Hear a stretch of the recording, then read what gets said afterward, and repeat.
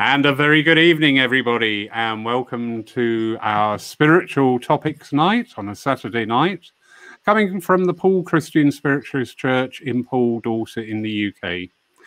Very great delight to introduce a lovely gentleman to you, Mr. Jamie Aylward. Jamie is the president of the excuse me, take two, the Exeter Spiritualist Centre.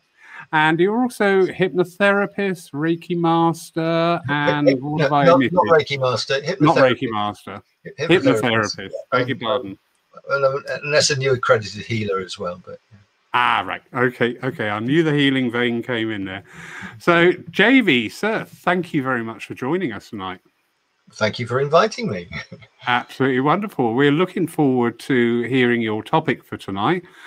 I think without further ado, if we go straight into that for your presentation for us tonight. Thank you. Great. Okay, well, good evening, everybody, and thanks for coming along. I wanted to put on this talk because, well, firstly, somebody tried to stop me talking about near-death experiences. They said there was no evidence. But also at the hypnotherapy convention the last time I went, it was clear that they just were totally unaware of all the evidence that consciousness does continue. So they very kindly allowed me to speak. So I produced this talk. So it's quite long, so I'll just crack on with it. If I can get my mouse to start doing the presentation. So yeah, the nature of consciousness. Basically, the current Western scientific view is that everything is produced by the brain. Consciousness is produced by the brain. Now, if that were to be the case, then things like telepathy, mediumship, and all the stuff that we're used to just can't possibly happen, because everything is produced from a biochemical process, an electrical process in the brain. Essentially, if you really take that view, it means we are biological robots. Everything is determinism. Everything happens because of a prior event. Well, we know we're not biological robots, but if this isn't the case, then we are spiritual beings. So the other way to look at it is dualism. So we're a soul within a human body. If you take that one step further, then there's panpsychism, where consciousness is actually in everything. I'm trying to get my mouse to work there. So let's look at the filter theory. So this is we're a spirit in a human body, and the brain is a block, if you like, a filter, a necessary filter for us to actually continue living this life. But this idea was put out by Hippocrates, first of all, 2,000 years ago, and in the early 1900s, taken up by William James and Frederick Myers. And more recently, which is really quite exciting in terms of scientific awareness, this chap Kelly and his colleagues have produced this book called Irreducible Mind, Towards a Psychology for the 21st Century, and they put forward this idea there. Now, all these things are evidence not only that the brain is a filter of our higher consciousness, but also that life continues afterwards. Now, many of these things just on their own are sufficient evidence, but if you put them all together, it really is, in my opinion, irrefutable evidence that consciousness continues and life continues. So let's look at quantum physics. The double slit experiment. So this guy called Young wanted to find out whether light was a wave or a particle. So simply, as you can see in the picture there, double slit and shone light through it, or individual photons was the idea. So that if light is a particle, then you'll get a double slit pattern. If light was a wave, then you get an interference pattern. What they got was not, well, they expected to get a double slit, and they did while they were looking at it. But what they didn't expect is that while they weren't looking at it, it turned into a wave. So observation collapses the wave function. Now, Max Planck, he was really the father of quantum physics. So after his research, this is what he said: "I regard consciousness as fundamental.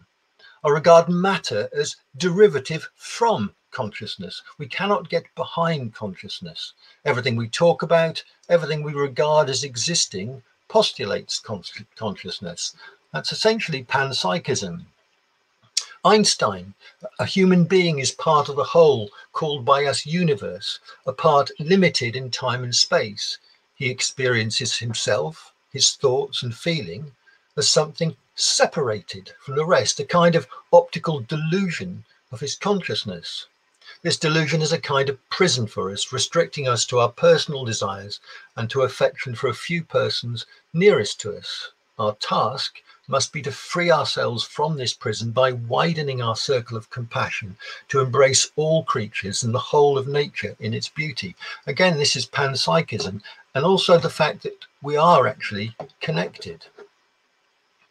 So if you can prove that telepathy exists, then that blows the Western scientific, the materialistic view that the brain produces consciousness. Because, as I said before, all our thoughts are created from biochemical processes if the brain creates consciousness. So telepathy can't happen. Remote viewing, all these rest.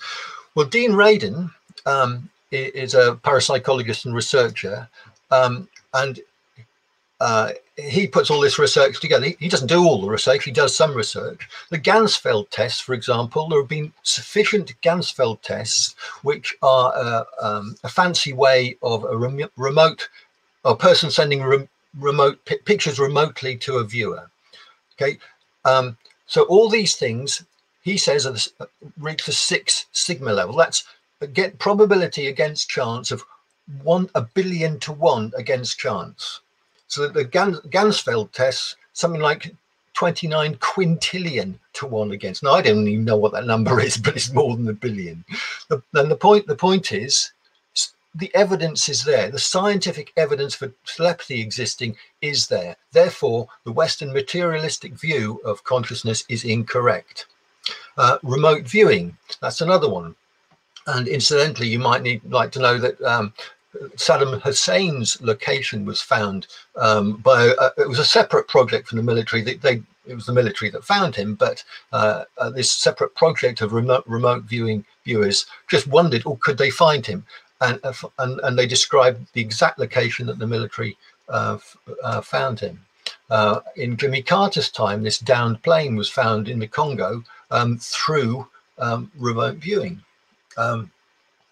The Global Consciousness Project is well worth investigating. I shan't talk too much about it now, but basically Roger Nelson and Dean Radin had a system where they put random number generators around the world just to see whether global awareness, global consciousness could affect them. So events like the death of Princess Di made these random number generators less random.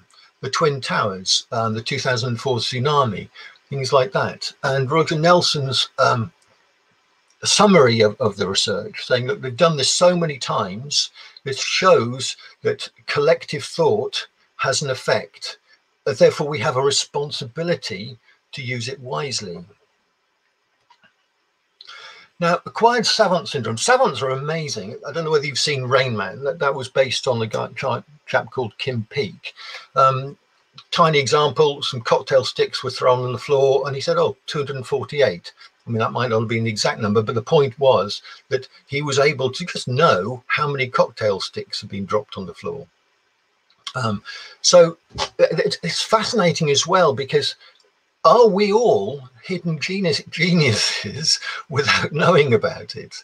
A chap was flown over London and just once, and was able to draw the Houses of Parliament in absolute precise detail. Now, normally, that's beyond our abilities. Rupert Sheldrake and others think that memory is actually not stored in the brain. This chap called Orlando Serrell, he was a young boy playing basketball, got hit on the side of the head very nastily by a ball, and was unconscious for a while. And then when he recovered, when his headaches went, he had this ability to do calendrical calculations. That means, give him a date, he'd tell you exactly, whatever day was in the future, exactly whether it was a Thursday or a Wednesday. This Antonio Cicoria was struck by lightning, and now he can play the piano. The point is, if the brain is a filter and you damage the filtering capacity of the brain, then you open up the potential for this wider expanded awareness, and that's potentially what's happening here. Terminal lucidity. So when you've got people with things like meningitis, dementia, or brain damage, towards the end of life, just before they die, now their brain has been damaged, but so to wake up, if you like, just before they die with complete lucidity, to be able to hold a conversation, recognizing the people that they'd forgotten, because it's so sad when people with dementia just don't recognize their wife or their husband, but just before death, on many occasions, they will suddenly become totally lucid, have a perfectly good conversation for 5 minutes, and then pass on. And this particular case I've got on the screen there, this called Haig, in his research, reported a case of a young man dying of lung cancer that had spread to his brain. Now, the brain scan showed the tumors had really damaged his brain. There was nothing left. But in the days before his death, he'd lost all ability to speak. But according to his nurse and a wife, an hour before he died, he woke up and said goodbye, and had a decent conversation with them. Deathbed visions. Now, this is something I really want to talk about, because the dying process, and I think people really do need to understand the dying process is actually a lovely thing if you can let go.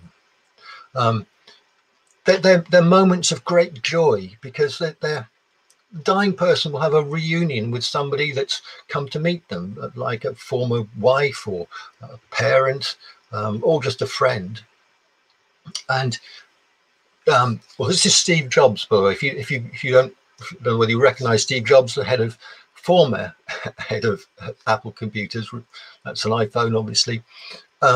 So according to his sister, his last words were, "Oh wow, oh wow, oh wow."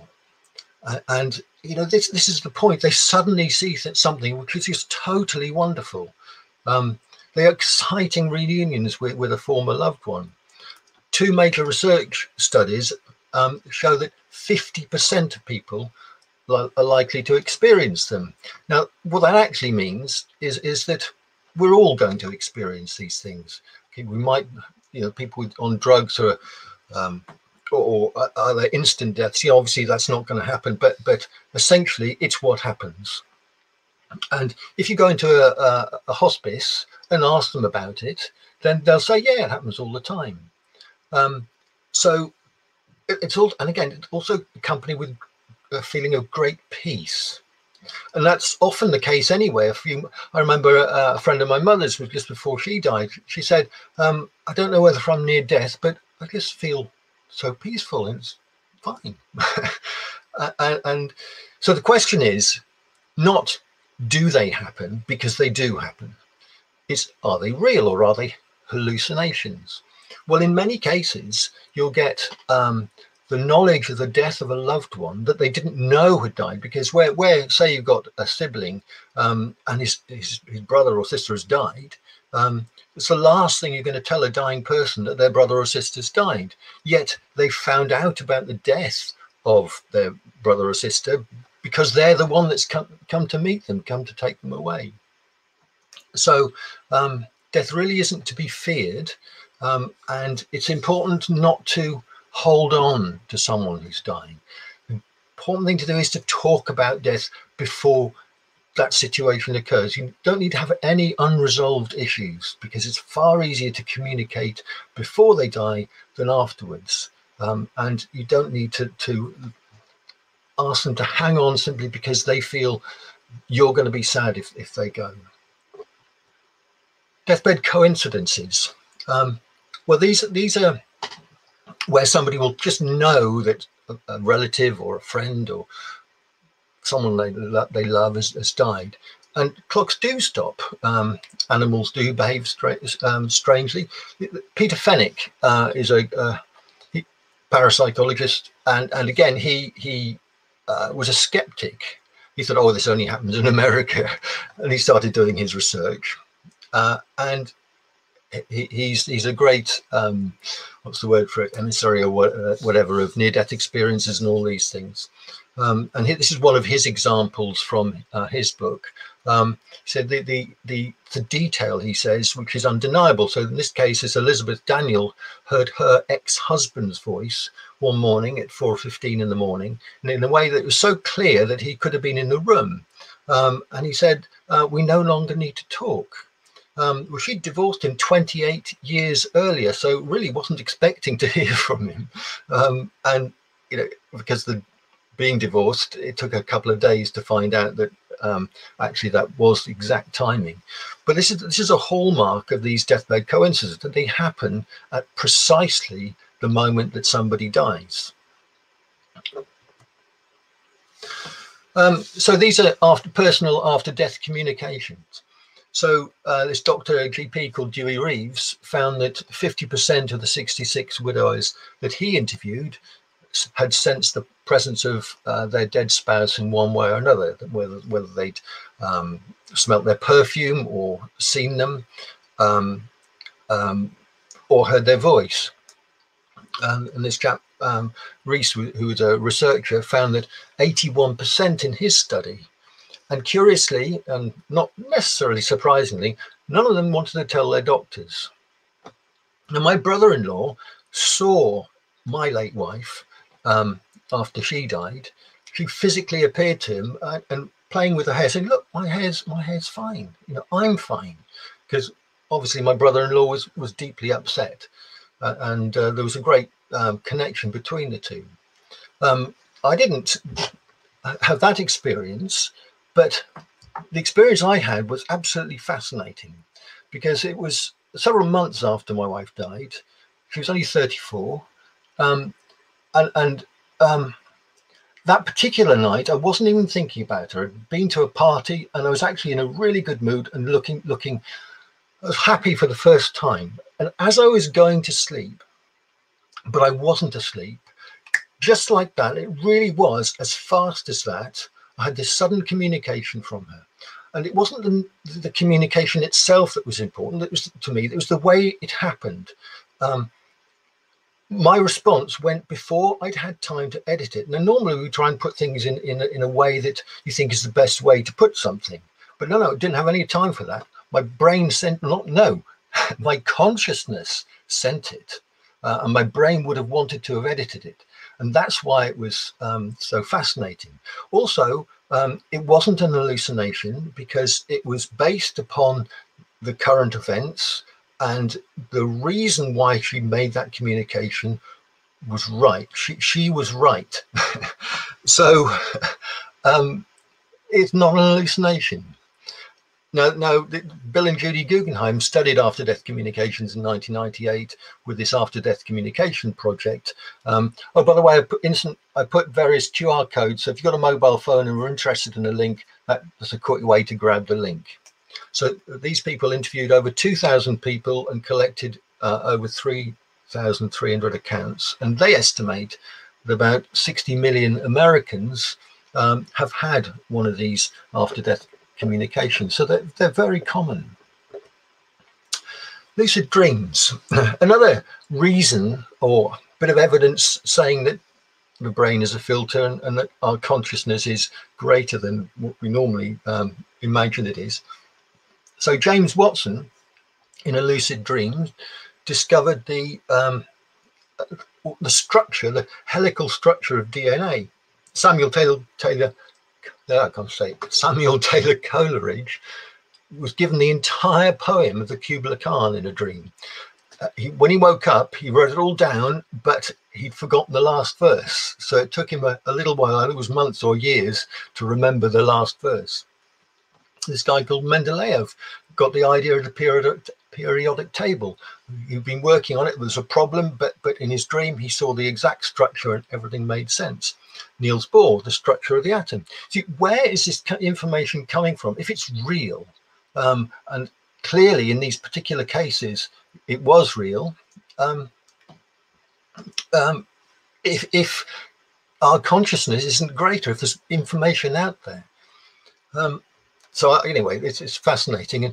And I had a lucid dream. It's quite personal, but so I'm not going to tell you all of it. But basically, had I not acted on the information that I got in a dream, then I wouldn't be here. What was particularly fascinating, I find that I'm not easy for mediums to give messages to. And in this particular dream, there was my mother and a friend of hers who was a medium in life. Now, to me, that was calling in the cavalry because it was vital that I had this message. So there was my dear late mother doing what she could to make sure she communicated with me. And fortunately, she did. Now, you've all seen mediums, so it's probably not so relevant in this talk to go unduly into mediumship because you all know how it works. There have been some scientific investigation into the verification that the information they're getting has been obtained in an honest way. That's the word I'm looking for. And finally, scientists are looking at the effects that basically somebody goes to a medium to help with bereavement, it works. and this is one of the things in the last hypnotherapy convention that upset me slightly, because there was this bereavement counselor talking about current thinking, and the current thinking is to talk about a continued connection, but she only meant in an abstract way.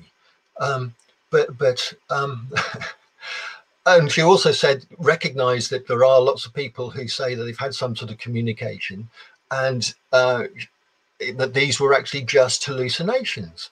Well, I nearly at that point stood up and said, "Oi, no, I've had one. I know it's not an hallucination." And you know what I do with when people come to me for help with bereavement, and usually I don't charge for this at all, because having experienced it, it's something that's close to my heart, if you like. But I get them in a deeply relaxed state, and then I'll invite them to invite their loved one to come and talk to them. And in that relaxed state, you see, you're getting the brain, the filter, a little bit out of the way, and the closeness that they feel. Most people feel that the communication they've had is genuine.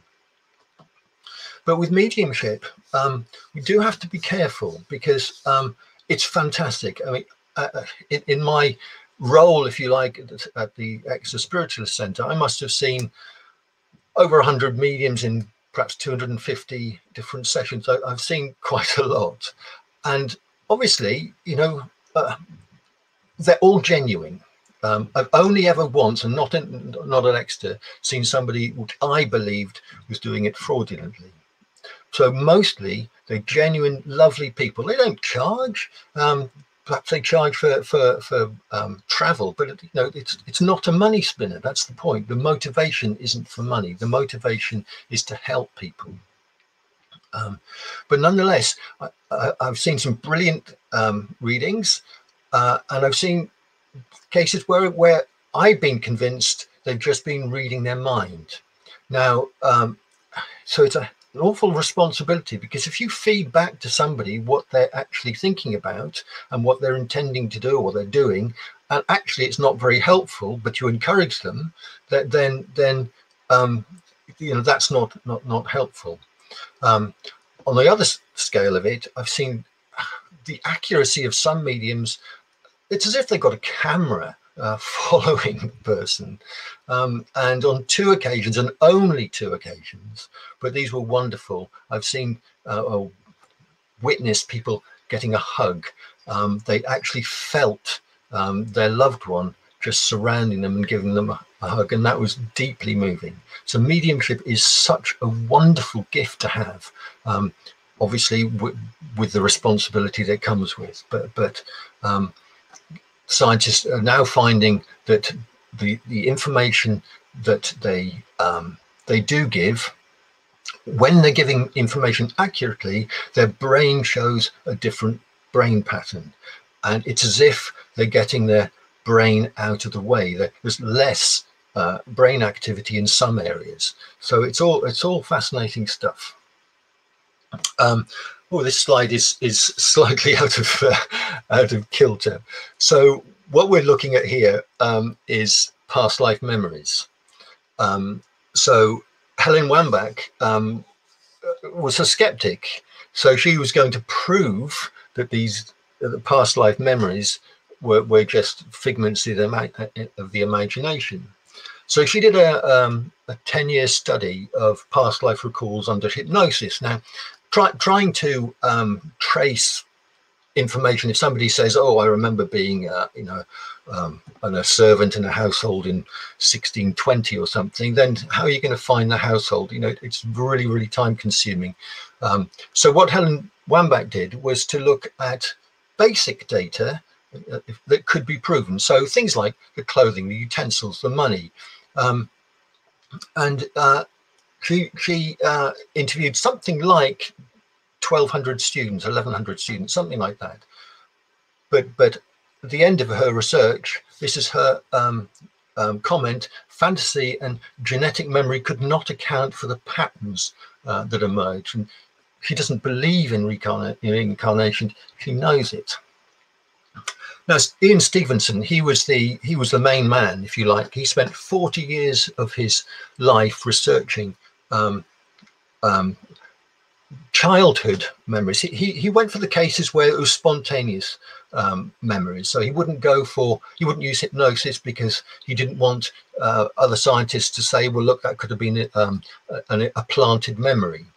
So he tracked cases where people would just know about a former family, and his case would be solved if he found the former personality and found, after rigorous investigation, that there was no other possible explanation, no matter how improbable, and he'd throw the case out if it could be explained in a normal way. So out of 2,600 cases, 895 were proven no other explanation. Now, a couple of examples here. Swarnlata Mishra, her previous personality was called, I've forgotten it for the moment. Hang on. Bia Patak, that's it. Now, she was able to describe her house, its location, the fact there was some lime kilns nearby. And when she was taken to her family to meet them, she was only about 11. She lowered her eyes and bowed in a manner that she would have done for the culture in front of her husband. She was able to recognize something like 20 different people who this former personality would have known.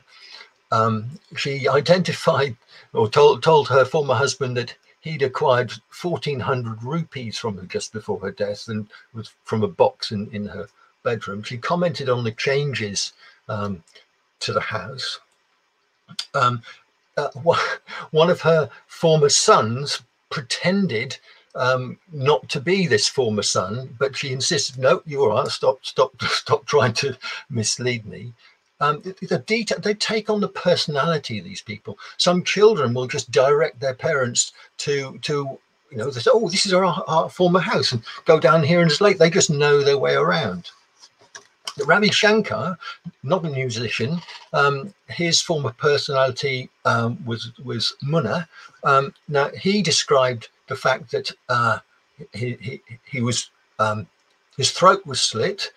He was abducted by a barber and a washerman. He knew exactly where his body was buried. All he wanted was his toys back. When he was taken to meet his former father, his father was wearing a watch. He said, "That's the watch that you bought Munna in Bombay." He even knew that he'd eaten guavas, sorry, on the morning of the abduction, and only the family would have known that. From his evidence, the barber and the washerman were arrested, but as there wasn't sufficient evidence, because it was only Ravi Shankar's word for it, unfortunately they were released. But out of all these cases, Stevenson found that 35% of the verified cases had some sort of birthmark relating to their form, the method of death. So this isn't Ravi Shankar, but you can see this chap has got what looks like either a rope mark or a slit across his throat. And on the other picture, one you've got the photo of the chap with his birthmarks, and then below you've got the coroner's sketch of the shotgun wounds relating to his former personality's murder. Now, if you've got physical evidence 35% of the time, that's statistically so unlikely to happen by chance. You know, it's but as Stevenson says, what evidence, if you had, would make you believe in reincarnation? Now, James Leininger, his case was investigated by a chap called Jim Tucker, who took over from Ian Stevenson. He would have nightmares. He'd wake up kicking in his bed, and the nightmares would get progressively worse. It turned out, as they asked him further, that he said he used to fly Corsair aircraft, and that's a Corsair, by the way, in the picture is a Corsair. And he said they would get flat tires, and he said he was shot down. The ship he was on was the Natoma. It turned out to be the Natoma Bay. And one curious thing, at 4, they were in a toy shop, and he picked up this toy, and his mother said, "Oh, look, it's got a big bomb underneath." He said, "No, I mean, that's a drop tank." The amount of detail in this particular case is staggering. So there's another QR code there for you, and the link as well. But he even recognized a former colleague, Bob Greenwell, by his voice. And they really investigated this. They found the exact spot. They found people, eyewitnesses, who said, yes, they saw this former personality. The plane hit on the engine and burst into flames, just as James Leininger had said. Now, you couldn't get this detail from any other source, because he was 4 or 2 when he started having these nightmares. Anyway, so they're worth investigating. Brian Weiss and the Bloxham tapes. Well, the Bloxham came first. That was Arnold Bloxham. He was interviewed. He was a hypnotherapist, and he did past life regression. And I think Jeffrey Iverson did a BBC documentary on him, where that showed all these cases that he'd done, and the evidence which could be found to be accurate from those tapes. Now, Brian Weiss is more recent. He again was a skeptic. He's an American psychologist, and this lady came to him who'd been in psychotherapy for years with absolutely no benefit at all. So he thought he'd regress her, and he was a bit surprised when she started talking about his life in Egypt. Well, every single time that they'd come through some trauma, usually associated with the death of a particular former personality, then this thing would just go away. So in 3 months, this lady that in his book he called Catherine, that's Many Lives, Many Martyrs is the name of his book. So she was fixed. Now, curiously, the very first time I regressed somebody, she came for a snake phobia, and she's very happy for me to talk about it. I've asked her permission. Then with a phobia, you just generally do desensitization. So you put someone in their imagination, you present them with the issue, and you just go over it and over it again, or look at the good things, whatever. People get used to it, and the phobia goes. But that didn't work. So I regressed. I said, we'll just go back to the cause of this. She described, first of all, being a little black boy asked to get water from a river with a bucket. And there were snakes on the rocks, and he was frightened. Now, he didn't get bitten. And I said, oh, and curiously, what year is this? And she said something like 1894. And I thought, oh, that's interesting. Then in another one, slightly later, it was 19, and I can't remember now, she described being a young girl, and she was bitten by a snake. Now, the point was, I didn't do anything clever. I just brought out these, or she brought out these memories. And there was no planting of ideas. I said, describe where you are. No leading questions. But the point was, just these memories surfacing got rid of the phobia. And for fun later, I took her to the Exeter reptile shop, which was there at the time. And we went in, and there was a snake, or lots of snakes in there. We said, well, that one's quite cute. So the point is, if phobias aren't caused by a past life regression, then what else is causing them? Why did it work if it wasn't real? Now, this is what I really want to talk about, because what we have here is a phenomenon that's been written about since 400 BC. Plato was the first one. It has profound and beneficial changes on people, not only the people that have them, but vicariously through the people who investigate them, and even people who read about them. So I do strongly recommend you reading these things, because they actually have an effect in you. You have this sense of comfort that comes from them. And there's this comment, I've forgotten who made this comment, but it was simply the most amazing, beautiful thing I have ever experienced. Now, imagine someone's bereaved, then if they get the idea that actually it's not that bad, and not only that bad, it's the most amazing thing that they've ever experienced. Okay, it's not going to answer the grief, but it's going to help, because they know that the loved one is okay. Now, these near-death experiences are the same across cultures. It's not what your preconceptions of it will be. It'll be as it'll be. Okay, there's some cultural interpretation. So if they see a being of light, they might describe it according to their culture. So Allah, Buddha, Christ, or just a being of light. Blind people have them, and perhaps the most fascinating thing is that the near-death experiences of young children who couldn't possibly have heard about them by any other means, too young to read about them, they say the same things.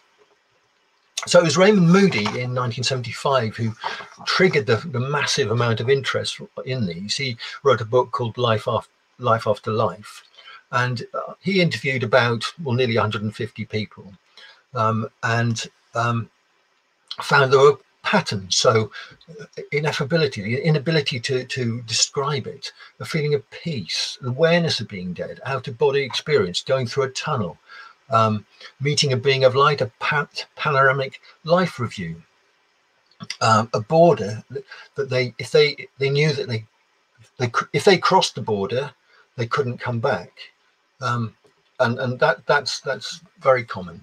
And his research triggered a whole load of things. So Bruce Grayson followed in suit, as did John O'Dowd and Michael Sabon, Kenneth Ring. He's worth looking up on YouTube.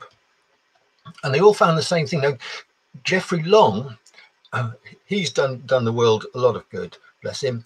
He produced this webpage, the NDERF, that's a Near Death Experience Research Foundation, where he allowed people to upload their own NDEs, and we'll look at one in a moment.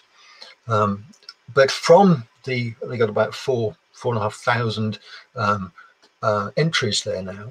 So he's analysed these, because scientists don't like, generally speaking, they don't like retrospective studies. So where someone's had an experience 10 years ago or more, they can't examine the medical records. So they think, oh, well, you can't comment on it. But he says, well, you can, because there are patterns within these things I've already mentioned, like the children having the same experience of adults, and 90% of them, for example, involve a deceased loved one. Now, if they were hallucinations, then you'd get all sorts of weird things, wouldn't you? You might get the milkman. You might even expect the people to see the ambulance men. That would be logical.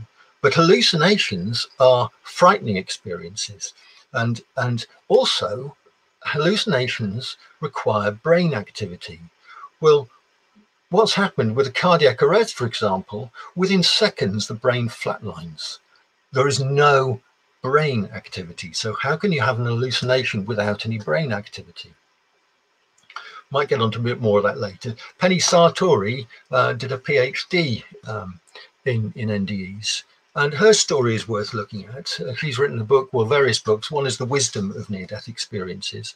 She was first inspired to write a book by her experience as a nurse with a dying patient who just wanted to be allowed to die peacefully. And there was a moment when their eyes met and he was just saying, just leave me. And anyway, this inspired her to do to look into near-death experiences, and she spent 8 years doing it. More on her later. Pim van Lommel wanted to address the idea of progressive studies. So that's a study where you can actually examine the medical records. You can interview the people who've had the near-death experiences immediately after they've had them. So more about that later. Carry on. I've gone the wrong way. Going backwards. So there's the website for the NDERF, and there's also the International Association in Near-Death Studies. So that's another page to look at. And it's quite interesting that when, I don't know how many of you have seen the Netflix series Surviving Death, but if you can just read that in just 1 week after the release, it was number 3 in the top 10 most viewed programs. So Pim van Lommel, he's brilliant, and not only did he analyze these something like 380 people who'd had these near-death experiences, being a scientist, he wanted to check what really was happening. So he ruled out any medical reason. He looked into all sorts of the backgrounds, whether it was psychological problems that caused it or anything like that. None of that. There was no pattern. There was no reason why somebody should have a near-death experience over another person. He then interviewed people 2 and 8 years after, and curiously, 8 years afterwards, they still used more or less exactly the same wording. The memories of them had not faded at all. And again, this business of memory, just imagine this, somebody has flatlined, their heart stopped beating, yet they have these experiences where memory is generated while their brain is not working. There can be no scientific explanation for that other than what it appears to be on the face value. It can't be the last gasp of a dying brain. What does that mean? It's meaningless. Sampagno, again, did a progressive study. He had hoped to capture, well, he put images. You rigged various operating theatres with images so that if somebody was out of their body, they might be able to see them. This was a multinational thing. There were Austria, the States, Southampton, lots of different places. And this is actually a bit worrying, really. Out of 2,060 cardiac arrests, they only had 330 survivors, so don't have a cardiac arrest, and 101 were interviewed. Well, these things that he's reported, again, fit in with not only Raymond Moody's categories, but also what people have been talking about since people started writing about them. So 13% reported senses more vivid than normal. 13% reported feeling separate from their body. 8 encountered a mystical being. 7 came to a border, a point of no return. And 2%, that's just 2, had visual awareness. Now, unfortunately, 1 wasn't in a state that they could interview. And that means that only 1 was able to be interviewed about what he saw. But everything he described, from the use of the defibrillator to a particular person that came in, was exactly as the medical records have reported. So it was accurate. So how can you explain visual awareness out of your body if you don't have a soul? If the brain can't be producing it because the brain is nowhere near it. So the skeptics' explanations are hypoxia. That's lack of oxygen. Well, aircraft pilots, particularly in the RAF and things, often get lack of oxygen when they're doing loops and things like that. But those records have been examined, and there's no pattern there. And besides which, hypoxia might cause you to go unconscious, but remember, these people have flatlined. Their brain is unconscious. Another one is REM intrusion. Well, that's the idea that dreams might be popping into it. So there is DMT in your pineal gland, and that is thought to be responsible for producing dream images. But nonetheless, you've got to remember that these people basically dead. So you're not going to get a dream happening with showing you exactly what's going on in the operating theatre. So the point is, skeptics don't actually look at the data because they find it uncomfortable. They don't want to find out that this is how it is. Why, I can't work out, but they ignore uncomfortable data. Reconstruction is another line of argument. So, they've remembered, they picked it up from, well, this nurse said that nurse said that, so this is what must have happened, and then they think it's I mean, you can get fake memories. It's possible to believe or remember something that didn't quite happen, but not to the detail that these happen. Fraud, well, yes, it could be fraud, but what's the motivation? And would all these people be doing fraud? I doubt it. And hallucinations, again, hallucinations, as I said, are frightening experiences, and there's no pattern to them. Temporal lobe epilepsy has been dismissed. Pim van Lommel is the chap that you want to read if you want to understand how all the skeptics' alternative suggestions have been dismissed. Essentially, they ignore the data. Now, I want to read you this because this lady, Rachel, I've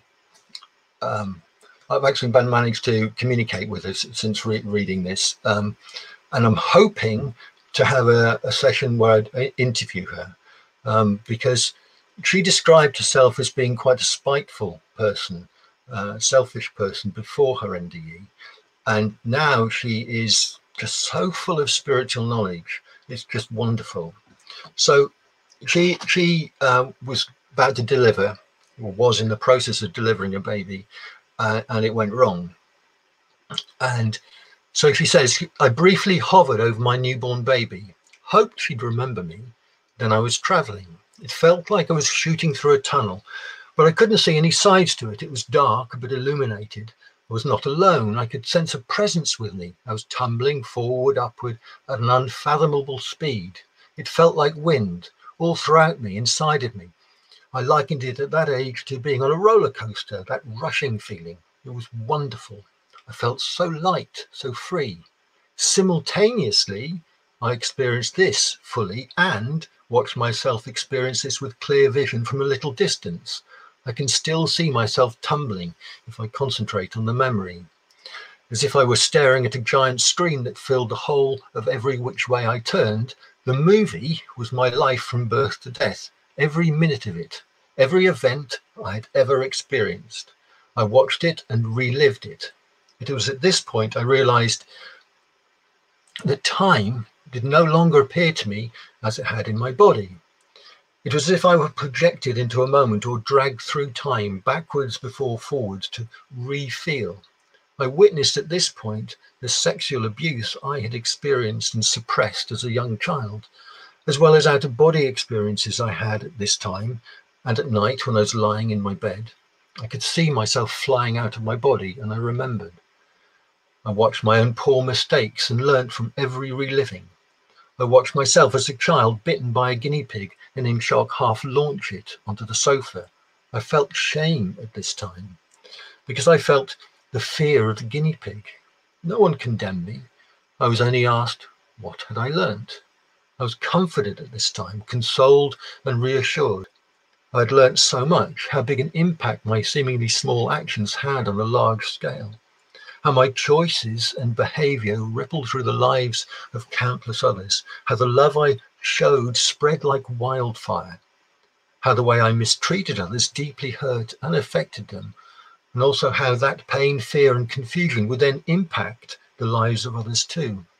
And the time I spent in this reliving, I developed a deep gratitude for many things, the experience of life for one, the people and the hearts that had touched my soul in beautiful ways, and the fragility of being human. Now, that's so profound. How could that be invented, fraudulent, a hallucination, the last gasp of a dying brain? You know, and if you read these near-death experiences, most of them are as powerful as that. So the common things reported by NDE is, and this is really comforting, you are loved unconditionally. Time, as you saw in that last, heard in that last thing, doesn't exist as we know it. We are beings of light and part of a single whole. Maybe that's panpsychism. The purpose of life is to learn to love unconditionally and to gain experiences. Can you learn to love as unconditionally as you are loved? Rupert Sheldrake, a researcher in this area as well, just coincidentally, but just posed this question: was John the Baptist actually a drowner? Did he induce these near-death experiences so that people could be enlightened? It's just a thought.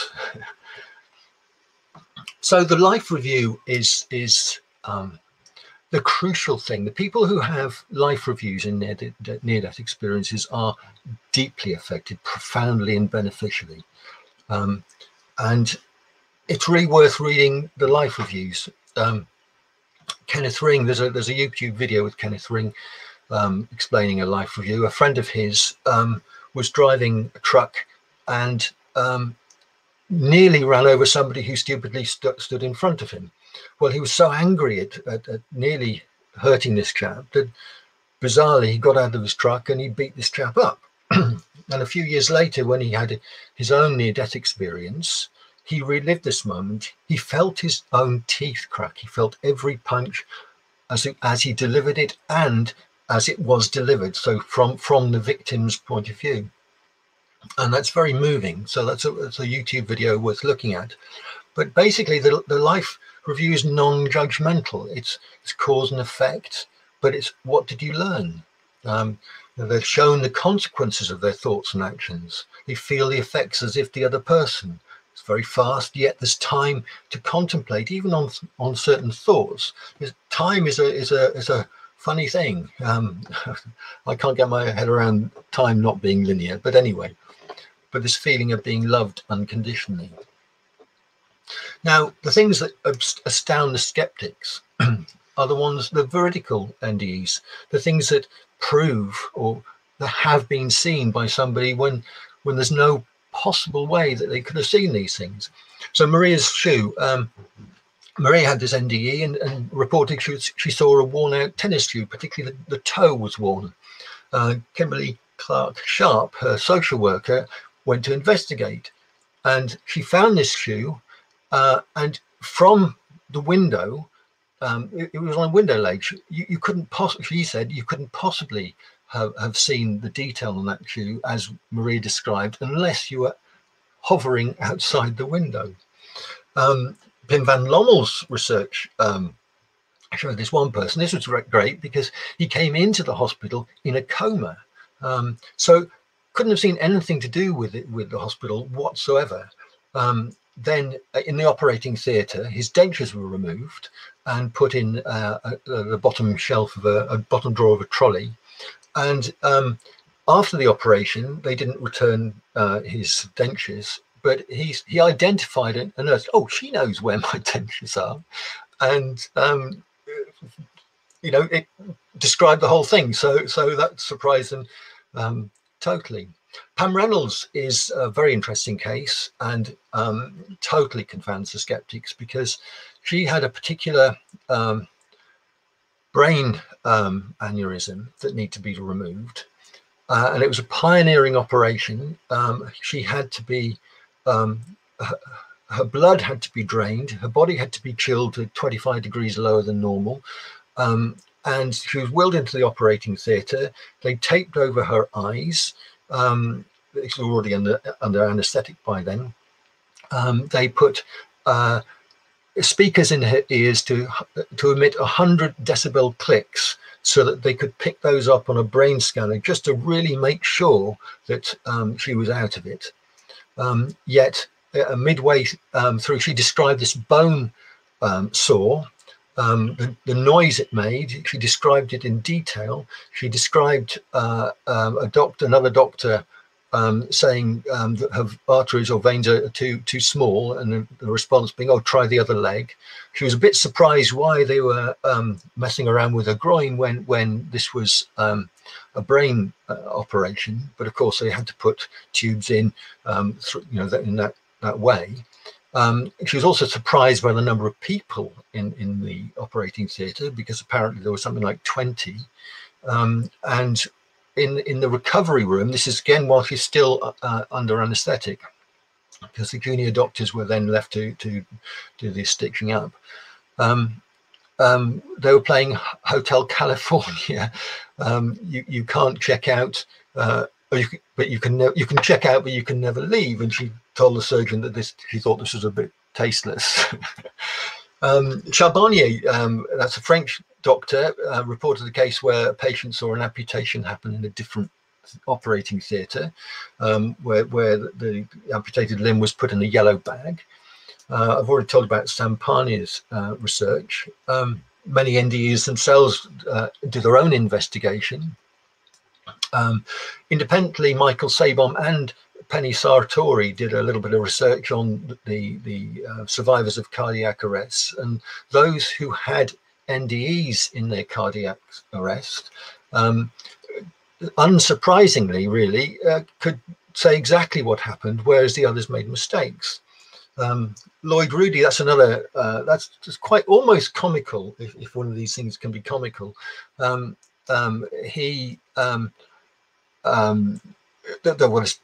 was a routine operation that went wrong. This chap was basically dead for 18 minutes. But this chap described the panic in getting the anaesthetist back, and the fact that the post-it notes were on a computer monitor. Well, in terms of timing, he couldn't possibly have seen the post-it notes, because the post-it notes were messages for Lloyd Rudy while he was in the operating theatre, while he couldn't be reached. So that they happened after the start of the operation. So if people can see things that actually happen, their spirit is not in their body. Consciousness is not a product of the brain. We are spiritual beings. And the wonderful thing about NDEs, they have amazing effects. People lose fear of death. They have an increased belief in the Creator. They're more spiritual, more psychic, more compassionate. They do more for charity. They live life more fully, and they can't wear watches. Well, something like 40%. They can wear watches, but the watches don't work. Probably no mediums who muck up computer equipment. But anyway, so. Here's a whole list of interesting cases of near-death experiences. Roger Benamor came back with an in-depth knowledge of quantum physics. She took it to a local university.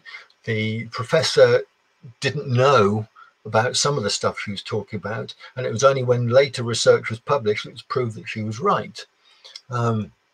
Anita Morjani, that's a very popular, very well-known near-death experience. But what's fascinating in that one is that she had Hodgkin's lymphoma.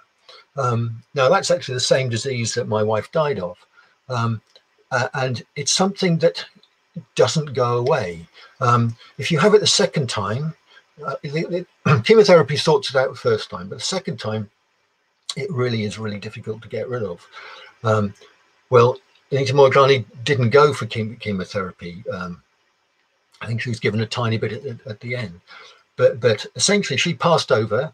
She met her father, who said, "It's not your time yet," and they had this discussion. And she saw the benefits of coming back.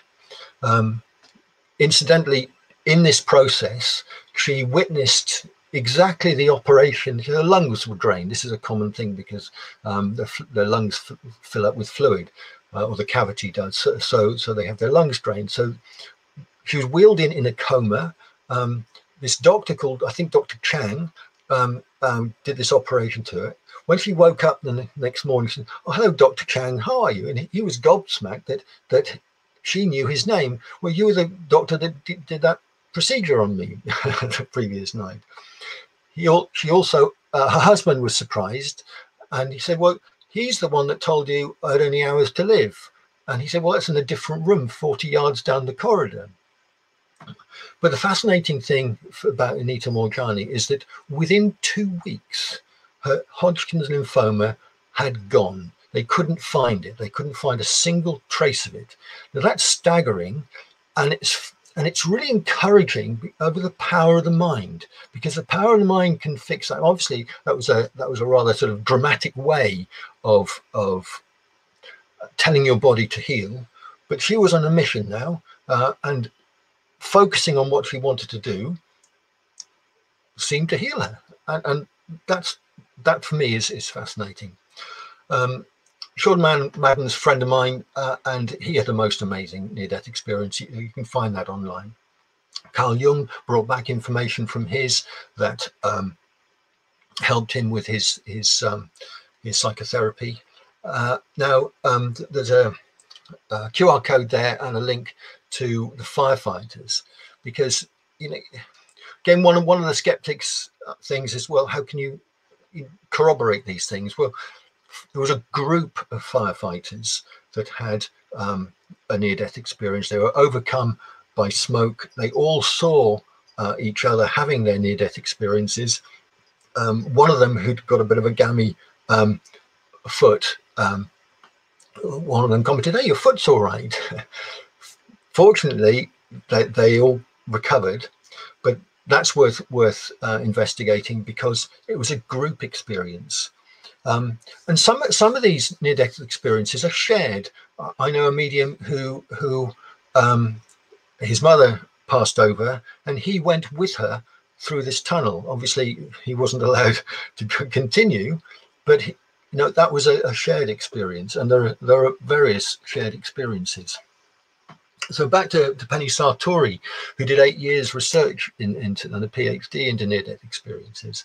And as she says, the crucial point I want to make is that NDEs undoubtedly occur and have very real, life-changing effects on those who have them. Further to that, the wisdom gained during the NDE can be life-enhancing and have hugely positive effects on those who have not experienced an NDE All we have to do is take notice and hear what these people have to say. And then she says, the biggest thing I've learned since undertaking my research is not about death, but about life. With our current technology and consumerist materialist way of life, we've forgotten the most important thing, how to live. And that's reflected by various others. Thomas Fleischmann says that he developed the same personality changes as those who'd had NDEs merely through his medical experience with those who had. And Kenneth Ring says they're like a benign virus. You just get hooked into them, if you like. And Pim van Lommel, they transformed his views on life and death. He says that his patients are his greatest teachers. So why isn't all this evidence I've been giving you so far recognized by mainstream science? The scientific method isn't terribly helpful because it won't allow you to hypothesize on anything that you can't measure. So if you're talking about somebody hearing voices, you can't have a hypothesis saying it's a spirit that's talking to them because they can't measure the spirit. Therefore, how are you going to get to the truth if you can't actually create a hypothesis based on it? But fundamentally, it's ignorance of the data and scientific dogma. Now, you have to understand that the research is dictated by the people at the top. Okay, and traditionally, the people at the top, certainly in America, have been from an atheist background. So this is the last thing they'd want to investigate. But this next quote says it all. So Bethany Butzer, if as a scientist or layperson you dare suggest that there might be other factors beyond matter, space and time that are involved in our physical reality, for example, by studying topics such as consciousness, psychic phenomena or mystical experiences, you run the risk of being metaphorically burned at the stake by having your research rejected, your reputation tarnished, and perhaps even losing your job. And of course, research, scientists need an income, and it comes from research, so that they've got to get funded. So this is the problem. It's dogma. Little quote from Nikola Tesla.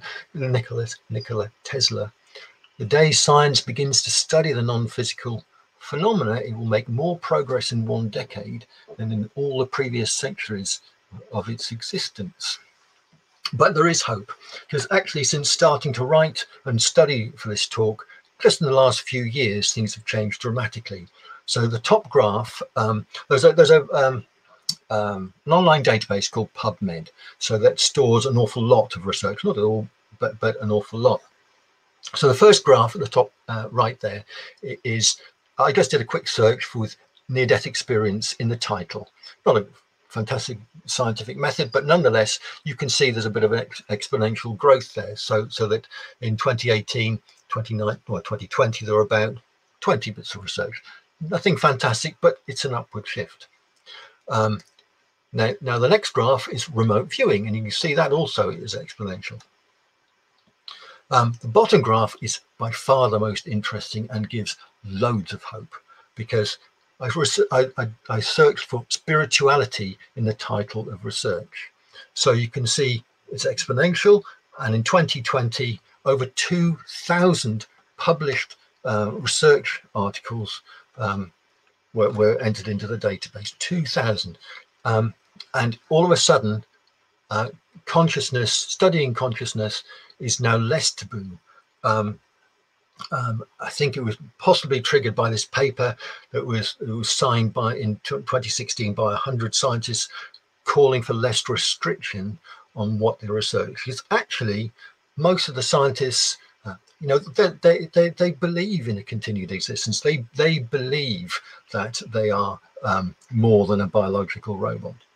And I was very excited to see this article on panpsychism in Scientific American, published in 2020. So there's hope. And this is why NDEs are so powerful.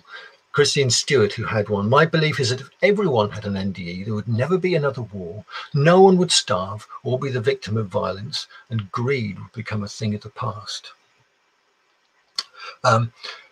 This idea of panpsychism, Sean Madden in his NDE basically saying that we are all connected, that there is only one being. Now, I thought the title of this talk had changed by Lawrence, so I've added a little bit, because the journey of the soul. Now, there's a book. Now, curiously, this book suddenly appeared on my sideboard. This is 40 years ago. It's written in 1903. Now, don't be put off by the word. There's the word occultism in there. It just means hidden from normal view. And in 1903, it was accepted as it wasn't linked to any voodoo or whatever. And it's nothing to do with this. It's a really, really gentle book. So if you're interested in the journey of the soul, if you like, I strongly recommend you downloading this free PDF. Okay?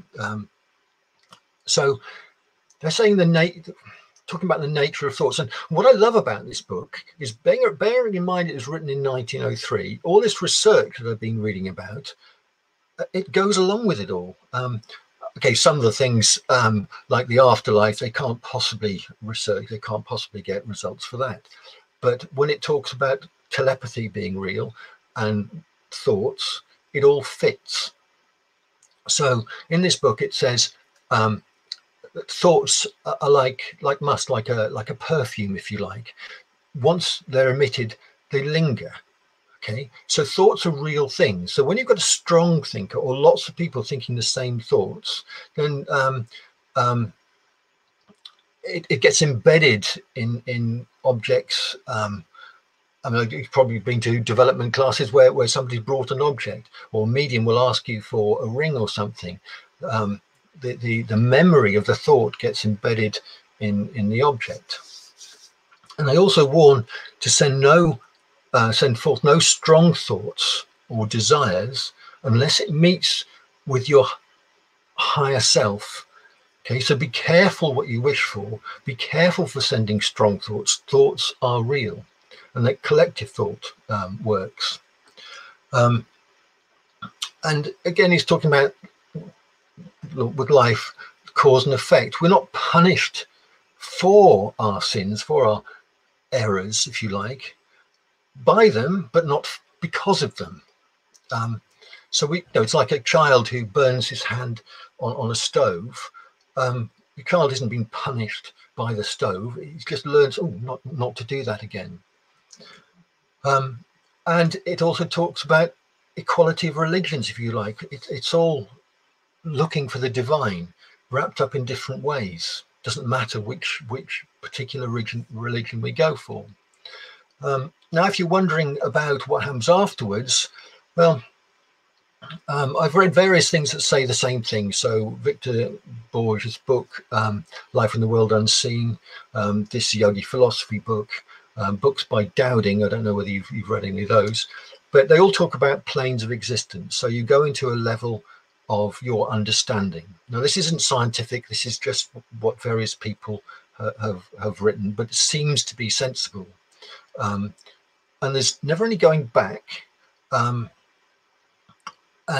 there's almost no point in describing or trying to convey to us what the higher levels are like, because we wouldn't understand.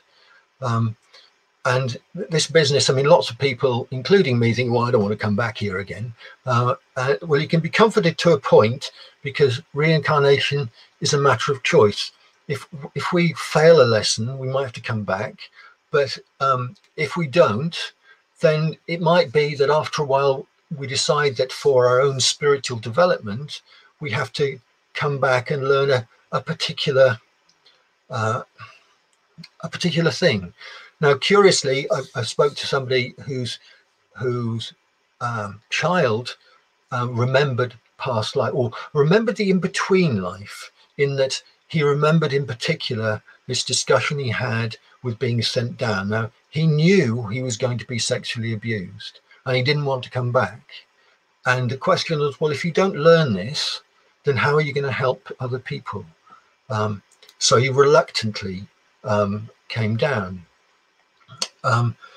But it's with consent, always with consent. So I strongly recommend you having a look at that book, the PDF, because it's fascinating. And it's gentle. It really is, you came across your qualities honestly. This is how you are, no judgment, and well, it's wonderful. Now, I'm not going to talk for another half an hour on serendipitous coincidences, but I could. So many serendipitous coincidences have happened to me, and I bet this is something that resonates with all of you. Have you ever been in a situation where you didn't know how you're going to get out of it, or what the solution was? Well, we are being looked after. I think the funniest one I've got, and not the most profound at all, but I took down some lilac trees at my house here because the neighbouring school had put up a fence and didn't need the visual block, and they were old and past it, and one had been blown over anyway. Then I took a day off to dig out the stumps. Well, I had an office job at the time. After 2 hours digging, I was a physical wreck. I couldn't lift the spade anymore. So I went back to work on my computer. But just before I did, I let out this mental yelp to my late mother saying, look, I need your help, but how can you help? This is so physical. And it was just a joke, you know. 10 minutes later, no kidding, there was a knock at the door. Landscape gardener, do you need any heavy work doing? The moral of the story is that we are being looked after. So just ask for help and just be aware of when you get the response. Now, Emma Hardinge-Britten. Now, she's well worth reading about. You've probably heard about the National Spiritualist Union's their 7 principles. Well, her mediumship went to formulate those, although it went through, if you like, a committee to form these things. And I think they missed out a couple of vital things. So the main thing is to search for the truth in every department of being. Continue to search for the truth all your life. Never cease to test whether what you believe is true. And then when you found the natural laws, try and understand them and live by them. It's like a light bulb moment, some of these things. This idea of never being unkind to anybody, never telling somebody a truth that might upset them unless it's absolutely necessary. And I love this one. Manifest love above and beyond all, seeking to cultivate in our families, kindred, friends, and amongst all mankind generally, the feeling of that true and tender love which can think, speak, and act no wrong to any living creature, remembering always that where love is, all the other principles of right are fulfilled.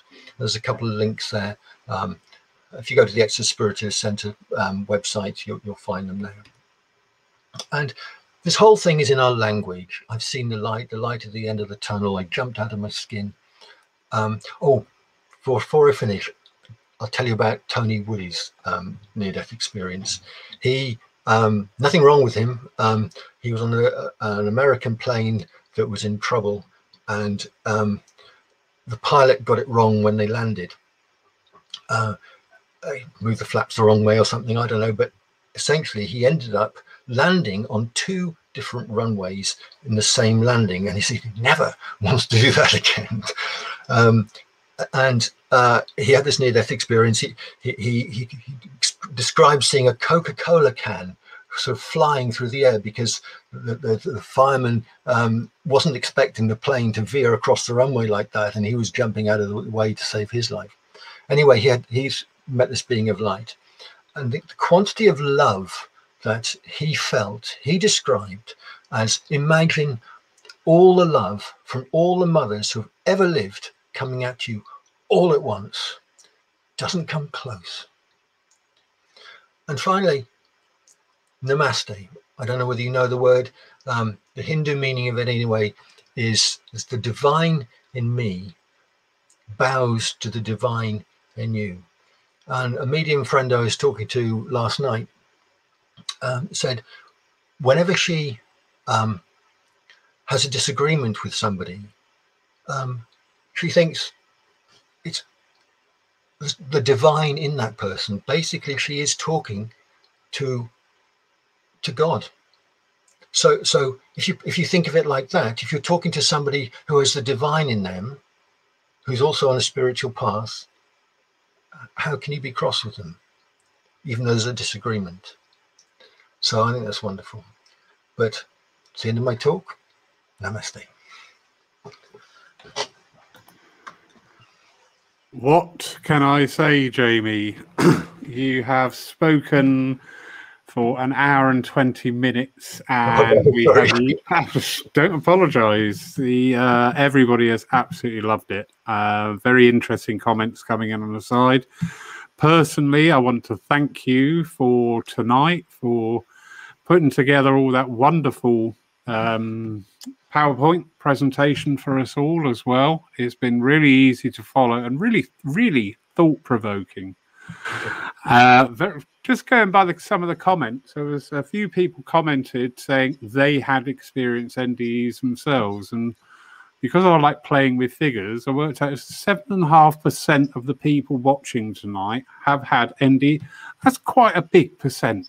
I'd love to hear from them. If they want to share it with me, I'd love to hear from them. So do ask them to contact me. Thank you. And I've also been posting, as you've mentioned, different sites like the Near-Death Experience Research Foundation. I've been posting links to those for people to follow up themselves. So absolutely brilliant. We do have a few questions coming in. Now, I've got to go quite the way back for one. So bear with me, talk amongst yourselves. There we go, Stacey Spark. So she's asking, could you, if you could, I'll try that in English. Could you put her under hypnosis to take her back to her time of her NDE when I met loved ones? Well, there's never any guarantee, but in hypnosis, you tend to remember things that you didn't before. It's a state of focused attention, so it's quite possible.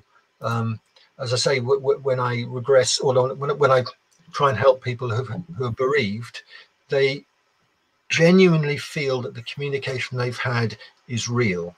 So it's very likely, but I can't guarantee it. Wonderful.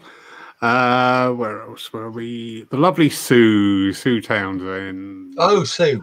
Yeah, we always rely on Sue for some really good questions. So this was raised at that time when you said you struggle with something outside of linear time.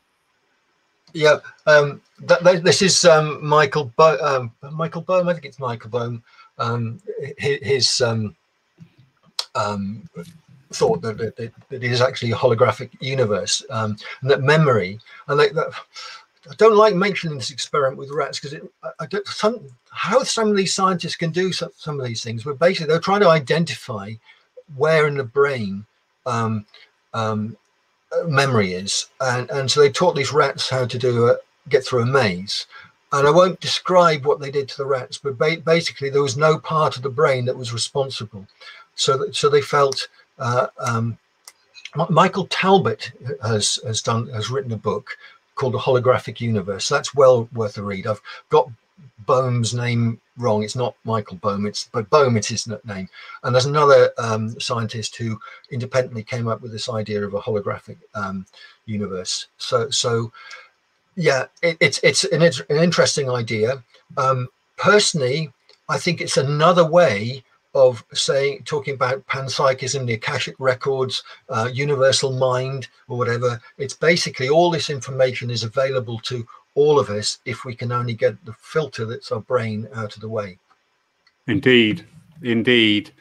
One of the stumbling blocks I find on my spiritual pathway sometimes is there is a thought or an image or an idea that I cannot put into words, because it doesn't make sense, or it can detract from the beauty or the sheer upliftment, because words fail it. Simple as that.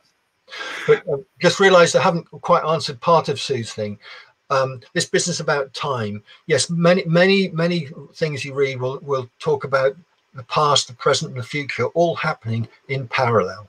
Now, I can't get my head around that. It's an idea. But as I say, I can't conceive how that works, but it's definitely out there as an idea. Time doesn't seem to be what we think it is.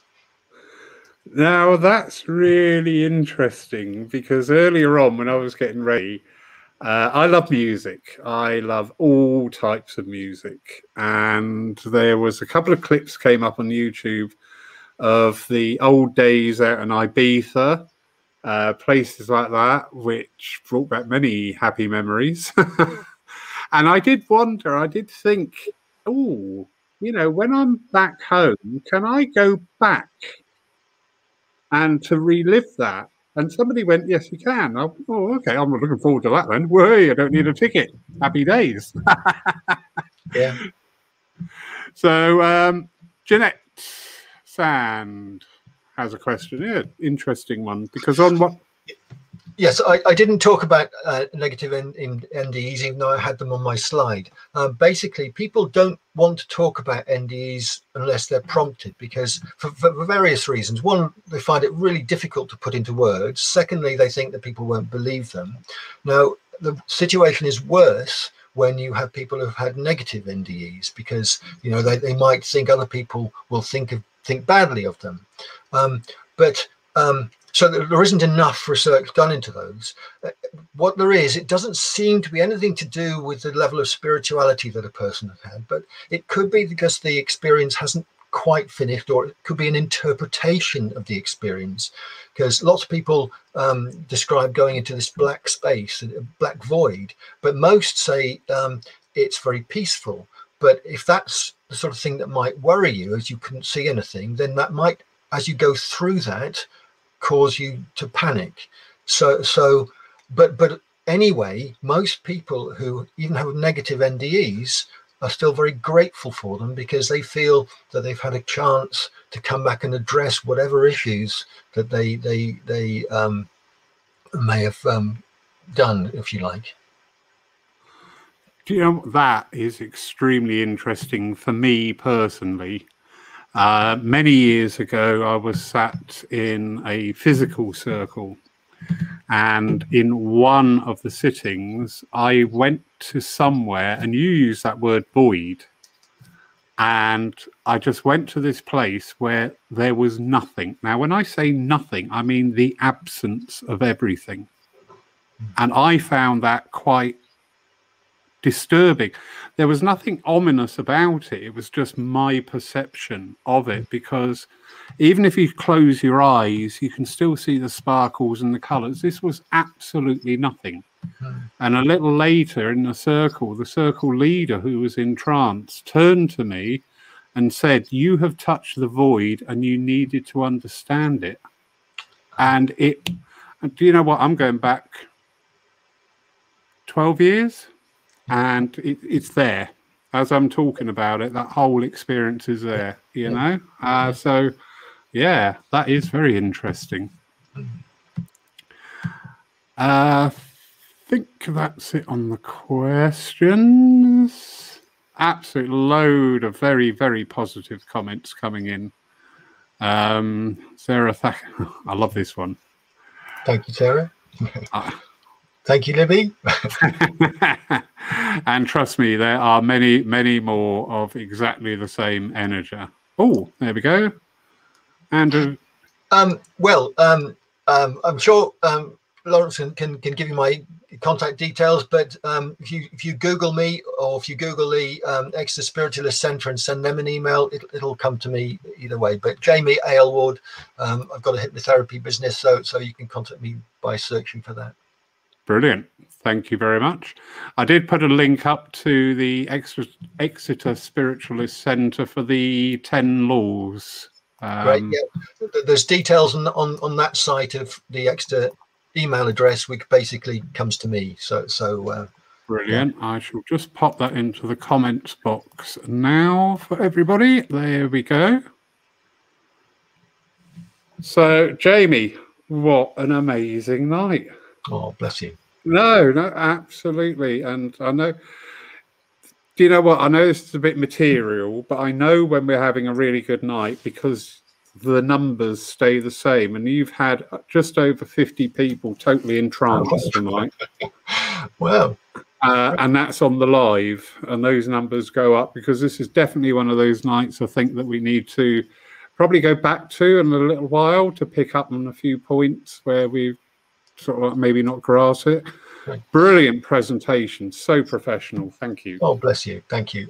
I say I'm hoping to persuade Rachel, who had that NDE, to be interviewed, because in the communications I've had with her, she is such a spiritual lady, and I'm sure she could answer lots of people's questions. So if I succeed in that, I'll let you know a date that she's prepared to do it.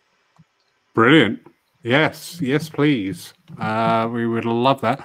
These Saturday nights, for the benefit of everybody watching at the moment, these will continue with the church reopening. So fret not. I put a post out about some juggling of dates, and it did seem to be a few people have picked up on it negatively, saying, with that intent that it's all finishing. By no means is it finishing. In fact, it will expand and grow and encompass more topics. So worry not. We are not abandoning you, people. Gita.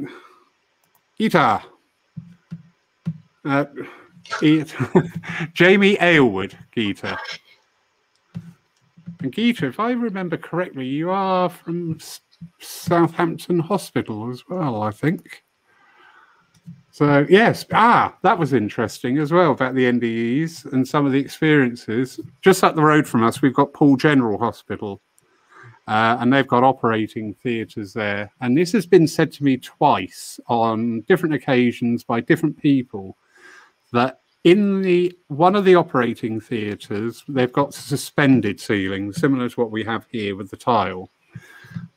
On the actual ceiling, behind the ceiling tile, there's a sequence of numbers. Oh. And if anybody has that flat line during their operation, they are asked, did you see any numbers and can you say what they are? Yeah, there is a small problem with that, and that's that it seems that the people who have near-death experiences are more interested in the emotions of people. So it's what their eye is drawn to, but it's what their feelings are drawn to. So it's quite, and as these things are fairly rare anyway, the chances of actually capturing one of these things is statistically quite low. Right. And if that, as a working medium, I find that as well, it's already part of my knowledge base, because I often say to people, do you know what? When your loved ones say, I love you, they're not standing there saying that. We get the emotion. And we have to struggle sometimes to put that emotion into words. So, yeah, I totally get that about that emotion and feeling. And I know myself, when you really link in very, very closely with spirit, in fact, one of your slides, you said, you can't describe it, because it transcends everything that we know down here. How interesting.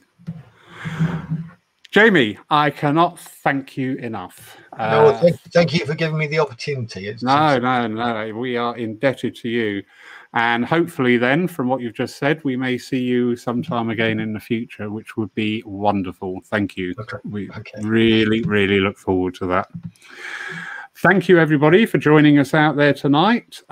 Information overload, but that's absolutely fine, because you can watch this again on Catch Up on the church Facebook page under the videos tab, or you can go to our YouTube channel, just search PCSC on channels, and everything is kept into playlists on that channel. And if you subscribe to either of these channels, you will also get reminders of when we go live again.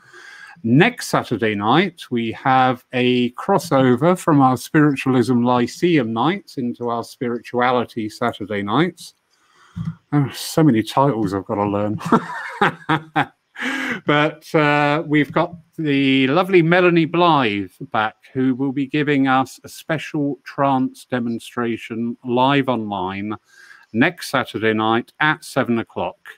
I need to liaise with Mel just to find out which platform she'll be happiest with. Who I know when I ask her, she will say, I'll let you know after I've asked my guides, and I love that. So it'll either be on this platform or it will be a Zoom presentation. But that's next Saturday's, the 10th of April, and again at 7 p.m. with a live trance mediumship demonstration. Jamie, just leaves me to say thank you, thank you, thank you, and to echo that sentiment. Wow, wow, and wow. Thank you. Thank you, sir. Good night, everybody.